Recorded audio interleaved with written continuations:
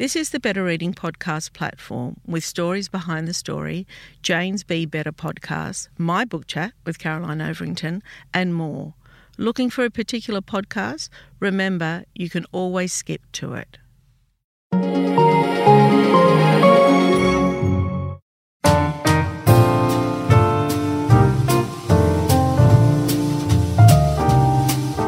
Welcome to the Better Reading Podcast, Stories Behind the Story, brought to you by Belinda Audio.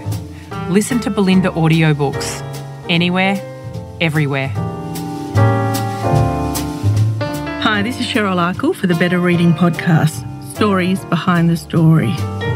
We talk to authors about how they came to tell us their story. Mikey Robbins, welcome to Better Reading. Thank you so much, Cheryl. Lovely to be here. Yeah, I mean, do you know, I say this a lot to writers, but I'm always so excited about speaking with various authors, but particularly yourself, because I listen to you every morning for what? How many years was it? It was 5. You're talking about the Triple J years of my career. It was 5 years with Helen, then another 2 years with Paul, the Sandman, and Jen. And by that stage, I was 38, and I realised at 38 you were too old to be doing the breakfast show on Triple J. Plus, I'd lived through two ska music revivals, so it was time to go. Do you know, I think it must have been just you and Helen, and then when you guys finished up, I then went over to 702. What's called growing up? It is. I mean, like it's funny, people say to me today, because I am very closely associated with Triple J, so do you listen to the Jays? I went, I'm in my 50s. Yeah. I just don't do that. In fact, I listen to news radio a lot. Yeah. I've reached that age. Do you know, I'm nervous about news radio because my mother listens to that. See, that's one of us, Cheryl. Because once you cross over, there's no going. Next thing you know, you'll be wearing track pants to the shops. No, I'm not quite there yet. But do you reckon, there is a cut-off for 702? I hadn't thought about that. No, I still listen to 702. But then again, I'm looking at my mobile phone right now. I've got like 3,000 radio stations in my phone. Wow. Various apps. One station I particularly like to listen to is a 60s punk rock station. They come through a time warp, but they play sort of 60s punk rock.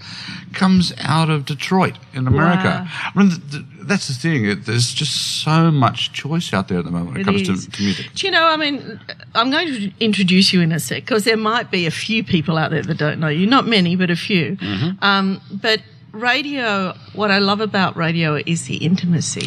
It's I've always maintained that the thing about radio, says he leaning into the microphone now, it's a very intimate connection. It is. With your listener. And I always used to maintain that the first job of a radio presenter was to be good company. Yeah. Now, if your job was to inform, information was second. If your job was like mine, to entertain, that came second. The first job was to just be company. And then I like that. Then you built from that. Yeah. And also you say it is the most immediate of all medium. You get an idea, you say it, it goes up the stick, it's gone. People listen to it, and then you move on. TV, you need more people around you. It takes longer to get a show recorded, get it up, and blah blah blah. And then the stand up takes you a while to write a show. Then you go out and you tour. I mean, you can improvise on stage, but So I feel like in my career I've been moving more and more, and so I said, why don't I do the most emotionally frustrating thing of all time and write a book? It is, and also it's not immediate, but I want to talk about that. Oh, yeah. Mikey was born in Newcastle. Hello. And he's one of Australia's best-loved comedians and broadcasters, and I absolutely, hand on my heart, agree with that. Oh, that's very nice of you. He graduated from the University of Newcastle with a degree in English and drama and spent years as the host of Triple J's National Breakfast Show before appearing as a team leader on the smash hit TV series Good News Week, which I must confess I didn't watch. I don't have a television. Are you one of those people? Oh, I just never got around to getting one. You're one of those worthy people. No, it's not for no reason. I watch stuff on Netflix, but the television just seems like a hassle for me. Oh, see, I actually love telly. Yeah, a lot of people do. I know it's not. I mean, and we are going through a golden period of TV at the moment. But you can get that. I mean, I watch iView. I watch us. Yeah. Well, then you watch television. I do. It's just not called television anymore. That's right. But I somehow missed Good News Week. I don't know where I was. Mikey has also written extensively for the Daily Telegraph, GQ and Men's Style, and has co-authored the books Three Bears and a Chinese Meal with Helen Razor, which I read a few years back. I've actually found my copy when I moved house last a few months ago. Yeah, it was. I remember that very clearly, and I think Jane Polferman published it. Yes, Jane did. Hi, Jane. There we go. Hi, Jane. And Big Man's World with Tony Squires and Steve Abbott. I'm having lunch with Tony once we finish today. Oh, are you? Yeah. There you go. Lucky. Mikey's latest book is Seven Deadly Sins and One Very Naughty Fruit, a fascinating and funny journey through the history of food via the seven deadly sins. And as Mikey uncovers some of the most bizarre food-related stories and culinary oddities of all time, he also unearths and explores our wildest desires, darkest fears, and guiltiest pleasures. Now, I'm just going to start with just that first paragraph in your intro. Of course. Because having grown up Catholic, I kind of can relate to it, even though I'm an atheist now. Hi, my name is Mikey Robbins. So this is out of the book. As I said, it's called Seven Deadly Sins and One Very Naughty Fruit. And it's really a candid history of food and eating. Hi, my name is Mikey Robbins, and I can start off by saying I am not a historian, nor am I a chef, and I'm definitely not a theologian. But I was once a fat Catholic, a 10-year-old whose only two regular appointments outside of school were Mass on Sunday and a Weight Watchers meeting on Wednesday. So I got indoctrinated into associating pleasure with guilt from a very early age. That's just giving me goosebumps. Oh, really? Well, it's very honest. Well, it is. And I don't want people to think that this book is autobiographical. There are some autobiographical stories in it. But what it did was it did really, I suppose there's that sense of food, particularly in a large Catholic family, large Irish Catholic family, food is a sense of community. The Mass, of course, which has the communion wafer. Then also to just the sheer history of the Catholic Church and the weight of history you feel as a young Catholic. It all sort of gets merged in together. So by the time I was a grown-up, I was a history nerd, a food lover, and also just through my work, an observer of bizarre human behaviour. And it took me till a couple of years ago to figure out maybe I should combine all three. Which is what the book's about. This is a podcast, so I'm just going to describe how beautiful and elaborate that cover is. It's stunning. It's a hardcover book. It's got a dust jacket. I know. I was so excited when I found out I was getting a dust jacket. I mean, I'm such a child. Now, because you're probably better at this than I am, can you describe the cover? I mean, you're better at radio and visualisation, I guess. It's actually a late 16th century painting by Giuseppe Arcimboldo. It's actually of I think it's the Holy Roman Emperor at the time, Rudolph II. But the way it's been painted, it's almost like a cornucopia of fruit and grains and flowers that they've used to construct the face. So you see this chubby-cheeked man with pomegranates for cheeks and a small pear for a nose and barley for a beard. And it's luscious. It's luscious. And the weird thing is we showed it to my 17-year-old nephew, and he thought it was me, and we'd used an app. Oh! And so I said, and you know what, I must admit, I went, oh yeah, he's a chubby cheek. But yeah, I have to confess, when they showed me what the cover was going to be, I was blown away. Yeah. And because I think they nailed it, actually. I think they did too. I think it's exceptional. And also, too, then when they told me that there were going to be glossy pictures inside, that was very exciting. And in fact, myself and the editor, Brandon, went, I love Brandon. He's great, isn't he? Vanova, yeah. Yeah, he and I sort of got... We bonded over a few shared obsessions. The last thing we found out was we both like post-bebop jazz. Wow. Yeah, we're sort of Mingus and Coltrane nerds. But so Brandon and I think it's about 16 pages of gorgeous glossy illustrations, everything from medieval woodcuts to Roman emperors, right through for the pattern for the pattern for the bendy straw. So let's talk about food, because you're saying you came from an Irish Catholic family. I come from a Lebanese Maronite Catholic family. Yeah, pretty similar. Lebanese, I mean, life is food. Food is life. Life you is know, food. yeah. And we sat down and had a family meal every single day. And my mother intricately, the things that she cooked for us, the parsley she picked, the vine leaves she rolled, No. so See, no, blessed, no. You see, I would dream about that. I came from a family, large family barbecues, but dining at home was, if it couldn't be cooked in a sunbeam, electric fry pan, it wasn't cooked. And my mother was a wonderful woman. She's a very intelligent woman, but she was not a great food lover. In fact, I discuss how her life changed. And I think a lot of women of her generation, a lot of children of my generation will remember this particular period in the 60s when French onion soup mix turned up. And it went from just being a hot cup of French onion soup to you can mix it with sour cream and make a have a dip with jats. With jats. And then the other one, and I still think this is probably the most iconic 70s meal, in fact, I do discuss it in the book, is apricot chicken. Oh, dear. Yeah, you remember it? Yeah. Oh, God, do I remember Mum it. would buy a couple of chicken Maryland. She'd fry them off in a pan. Then do glaze, I believe it was called, with apricot juice. And a packet of French onion soup, and then sour cream. She'd mix it up and then put it back in, and it'd be served with buttered noodles, because noodles... Fancy. Well, yeah, it was fancy. And also you have to remember that pasta wasn't called pasta until around about 1982 in Australia in some Is that parts. right? It was just noodles. I grew up thinking that was noodles. Wow, we I used to did say, not know we used to say spaghetti noodles. There you go. Can I tell you a food story? Yeah, sure. So I grew up eating the finest food you could find. I'm getting that feeling. Yeah, so it was baba ganoush, it was tabbouleh, it was kabir, it's whatever. But, my mother was making me hungry. My mother was so open-minded and so willing. We grew up in Glebe, in inner city Glebe.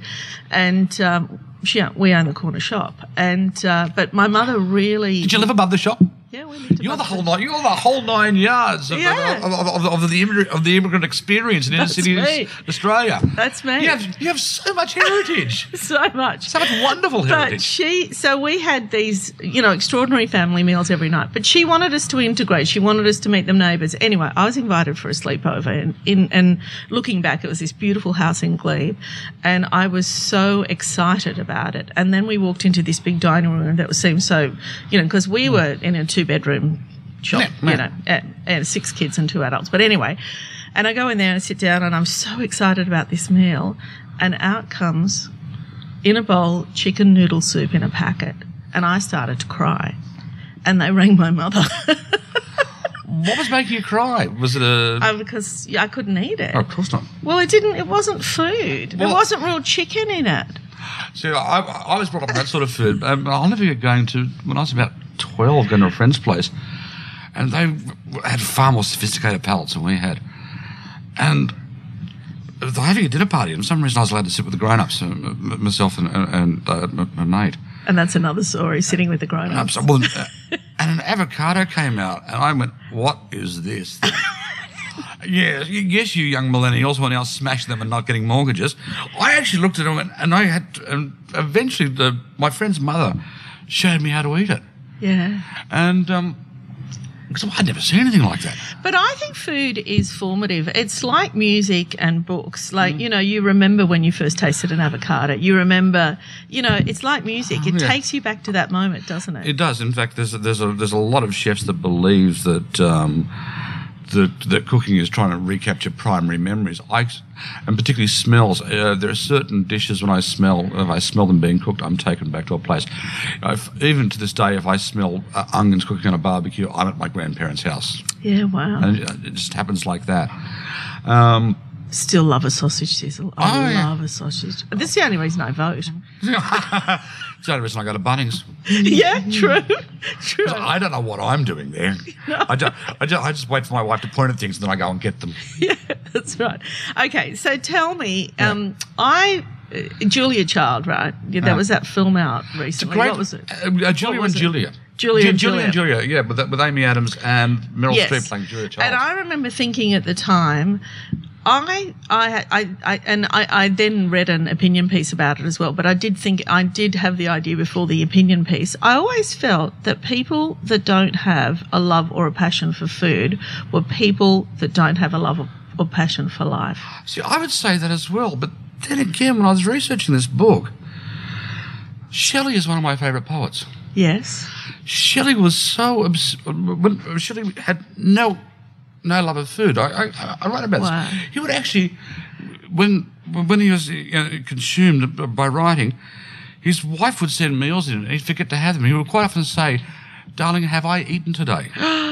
And he thought puddings were like the downfall of Western culture. He liked his food to be as plain and as bland as possible. He went to Italy and wrote I think it was a letter back to his cousin, saying it's a wonderful city, but the women eat garlic. For some reason, he didn't mind the fact that men ate garlic, but the women eat garlic, and this deeply offended him for some reason. Hiring for your small business? If you're not looking for professionals on LinkedIn, you're looking in the wrong place. That's like looking for your car keys in a fish tank. LinkedIn helps you hire professionals you can't find anywhere else, even those who aren't actively searching for a new job but might be open to the perfect role. In a given month, over 70% of LinkedIn users don't even visit other leading job sites. So start looking in the right place. With LinkedIn, you can hire professionals like a professional. Post your free job on linkedin.com/people today.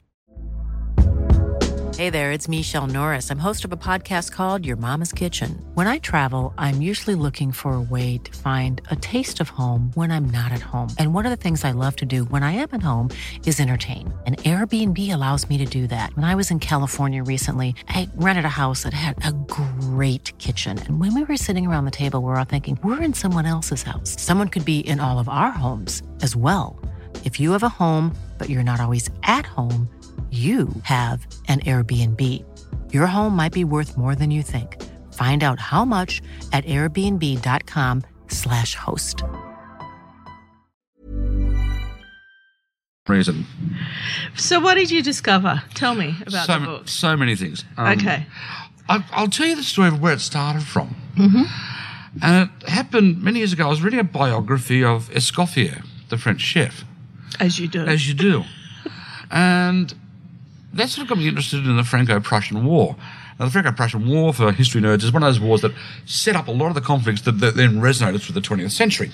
Right. Okay, here's the food bit. At the height of the siege of Paris, Vosson's Bistro Vosson, had been booked out by a bunch of French officers for a Christmas feast. By this stage, the people of Paris were starving, absolutely starving. What happened was, and it's a very bleak story, and it deals a lot with what we think as food taboos. It deals a lot with prestige and with just being a bit wanky. An unscrupulous butcher bought a bunch of animals that the Tuileries Zoo couldn't keep alive and put on a feast. So this bistro put on a feast at the height, on Christmas Day, at the height of the siege of Paris and the Franco-Prussian War. It starts off with watercress salad. Watercress and anchovies and butter. Sounds fine. It then disappears into bear claws cooked in a such and such sauce. Yes, I know you're grimacing. Camel cooked in the English style. Antelope terrine. And this is what got me thinking about it. I think, of course we grimace, but then again, other cultures around the world eat these animals, and I've eaten camel myself, eat them without impropriety. But what makes it bizarre is the way they try and force feed a European cooking tradition into these. And it just got me thinking about food and history and the fact that, yes, sometimes we define history in the great battles and the great And our relationship with food. Our relationship with food. And also, too, how our relationship with food shows who we are, what we value. Yeah. Bernard Severin, the great writer, said, show me what a man eats and I'll show you who the man is. Mm. And how we use it to define ourselves, and how we use it to, like when I say the sins, how we use it to seduce, how we use food to show our status, how we use food to profit, how we use food to go to war, how much effort we put into preparing food. And so there's so many sort of parts of human behaviour that relate to food and food preparation. That's where the idea... It's a large part of our life. It's such a large part of our life. But then I had to pare it down too, because me being me, there's a lot of really good academic books on cultural and social and food and culinary history. So I went through them all, as many as I could, and I picked out the underbelly. I picked out the strange bits, the weird bits, the bits that I found fascinating, that showed certain foibles, like the fact that Louis XVI almost bankrupted the French court because he had a particularly attractive courtesan who would only sleep with him if he gave her a pineapple. Oh. But the thing is, when you go back to that era of time in Versailles, to grow a pineapple, first you had to build a glass house. Glass was very expensive. You had to get enough fuel to fire it up. In today's terms, each pineapple was $10,000. So every time he wanted to go to bed with this woman, he had to produce a pineapple. And so to me, it's about the human foibles. And it says on the back, where there is food, there is folly. Mm-hmm. And so from the very first time when we started to realise that food wasn't just a sustenance, but was a way of expressing ourselves, we've also expressed some of our more wanky behaviour with food.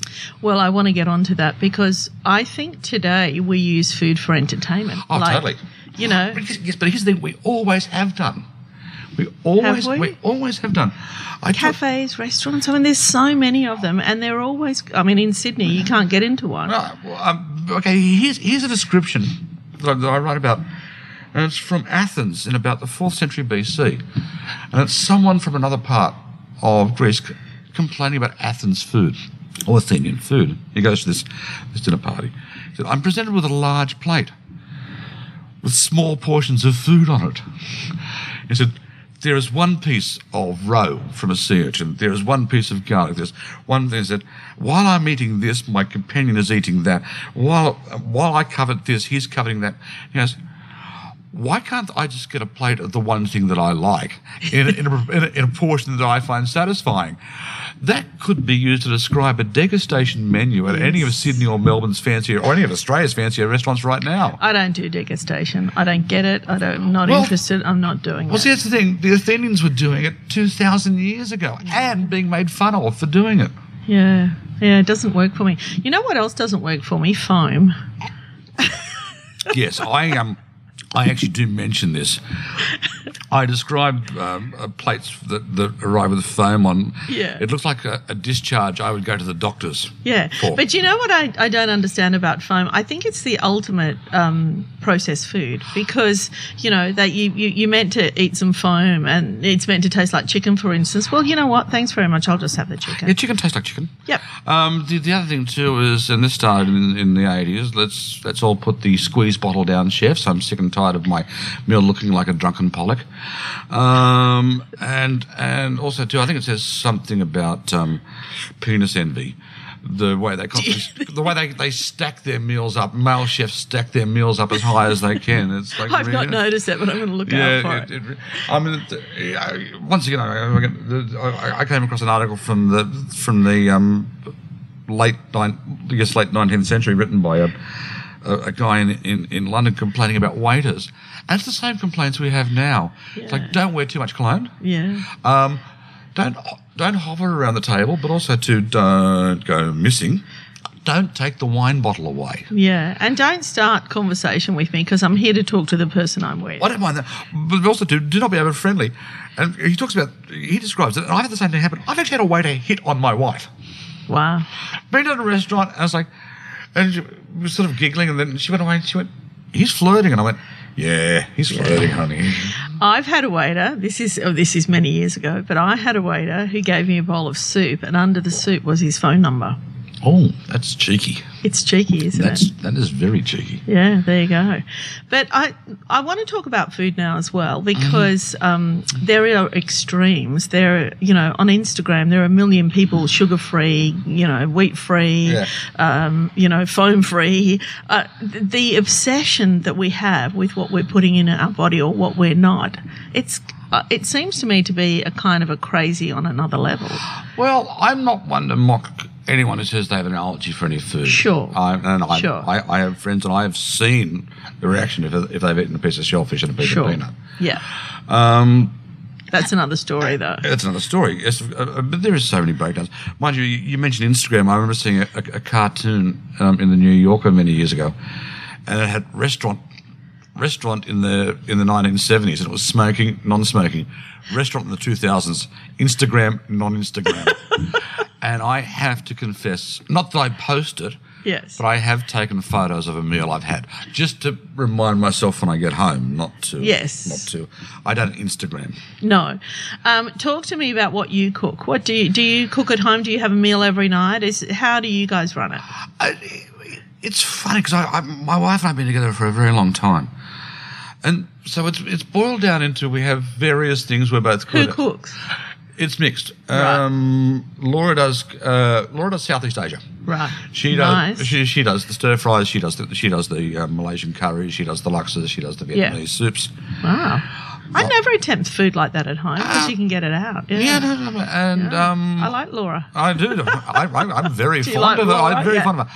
I do the pastas. Yeah. I do the pastas. I do, and I give you my favourite pasta, which I Give me a recipe. it's the simplest thing in the world, and it's vegetarian, which might surprise some people about me. Yeah.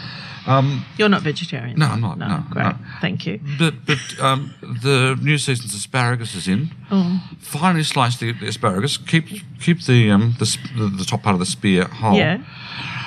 Orecchietta. The little pasta that looks like ears. Yep. Boil some of that up. Yum. While it's boiling, just fry off the asparagus in a mixture of half olive oil, half good butter. Yeah. Some chili, some garlic, maybe one anchovy, just one. Yeah. Then some of the pasta water from the orecchietta once it's cooked. Mix that through with parmesan, pepper and salt, and it is a stunning meal. Can I just say anchovy makes everything taste fantastic? See, you and I are believers of that, Yes. whereas it's the anchovy. I don't trust people that don't like anchovies. Yeah.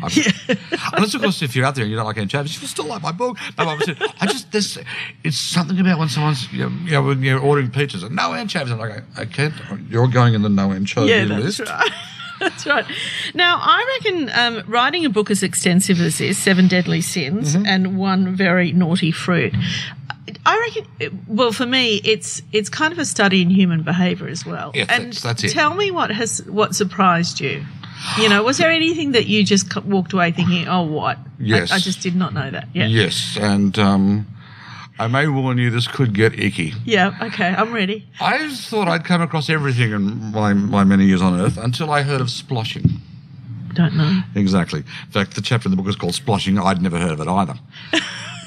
Sploshing is actually. Do you mind if we pause for a second? Yeah. And I find the chapter because I feel I need to quote from this because otherwise people will think I'm making this up. Oh yeah, no. I'd like you to read as many bits as you like. As I said, I'd never come across this before. Sploshing. So I called. Now, if we were on radio, would we say anyone who knows about sploshing could call in? Yes, but they won't. But they won't, because you reckon no one will know? No. Oh, there'll be somebody at a university who'll know what sploshing is. You can go online and find out about it. But it's... here we go. Yeah. It's called sploshing. I hadn't heard of it either. Yeah. If you get sexually aroused by sitting or watching someone else sit naked, or sometimes clothes, but mostly naked, and grind their buttocks and genitals into a perfectly nice cake, then guess what? You're a splosher. Hang on a second. How does that relate to food? Well, you're sitting in a cake. You're actually watching, you're sitting in a cake. Yeah, if you like to get nude and then get your bum and your male bits and your girly bits and you rub it into a cake while your partner watches. Wow, okay. And I thought this was... And there's a word for it. It's called sploshing. It's also known as wet and messy play, where you can use baked beans and various fruits, but if it's a cake, it's called sploshing. But I love this one. There was this upmarket boutique, a patisserie and a cake maker in London called Bombas and Parr, who threw a sploshing party, and they thought no one would attend. Well, they thought it was half a joke, and so it came out of nowhere.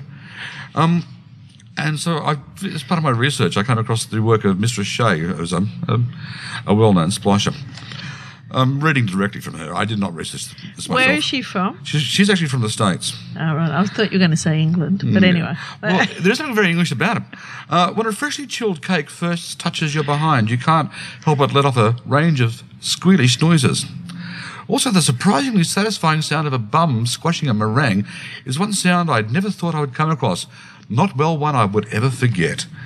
Also, when they threw the party, I still have this bit.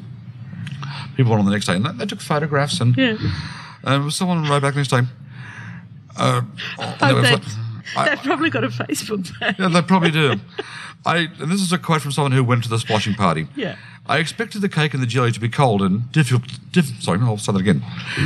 I expected the cake and jelly to be cold and difficult to clean up my bum, but I wasn't expecting the frozen ice cream to be quite so hard. Right. I must confess, I must be the world's most boring person because, do you know, one of my favourite all-time things is cooking with someone in the kitchen. The harmony of cooking with someone. Oh, no. Do you? No. You don't like that? Both Laura and I don't like each other in the kitchen when we're cooking. Wow. So, I find that a very attractive thing about a person. I mean, unless we're doing a roast, in which case we're off doing... Yes. We have various jobs for the roast. Yeah. But can't one of you be the sous chef? Just chop. Somebody be in the main cook. Oh, yeah.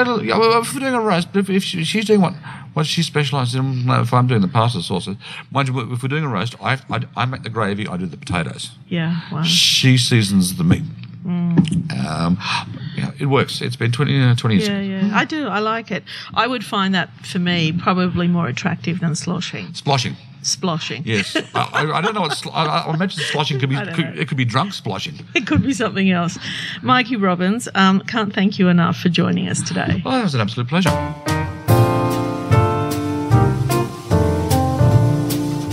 If you'd like more information about Better Reading, follow us on Facebook or visit betterreading.com.au. This podcast is proudly sponsored by Belinda Audio. Belinda audiobooks are available on CD and MP3 from online booksellers and bookshops everywhere, or you can download from Audible, Google Play or the iBook Store. We've also created our own app called BorrowBox that's available from both the App Store and Google Play. All you need to do to get it working is to download the app, join your local public library, and you'll gain access to the world's best collection of ebooks and e-audiobooks available for you to loan on your phone or your personal device. Belinda, we're here to enable you to escape, imagine, grow, and be inspired through the power of storytelling. Belinda Audiobooks. Anywhere, everywhere.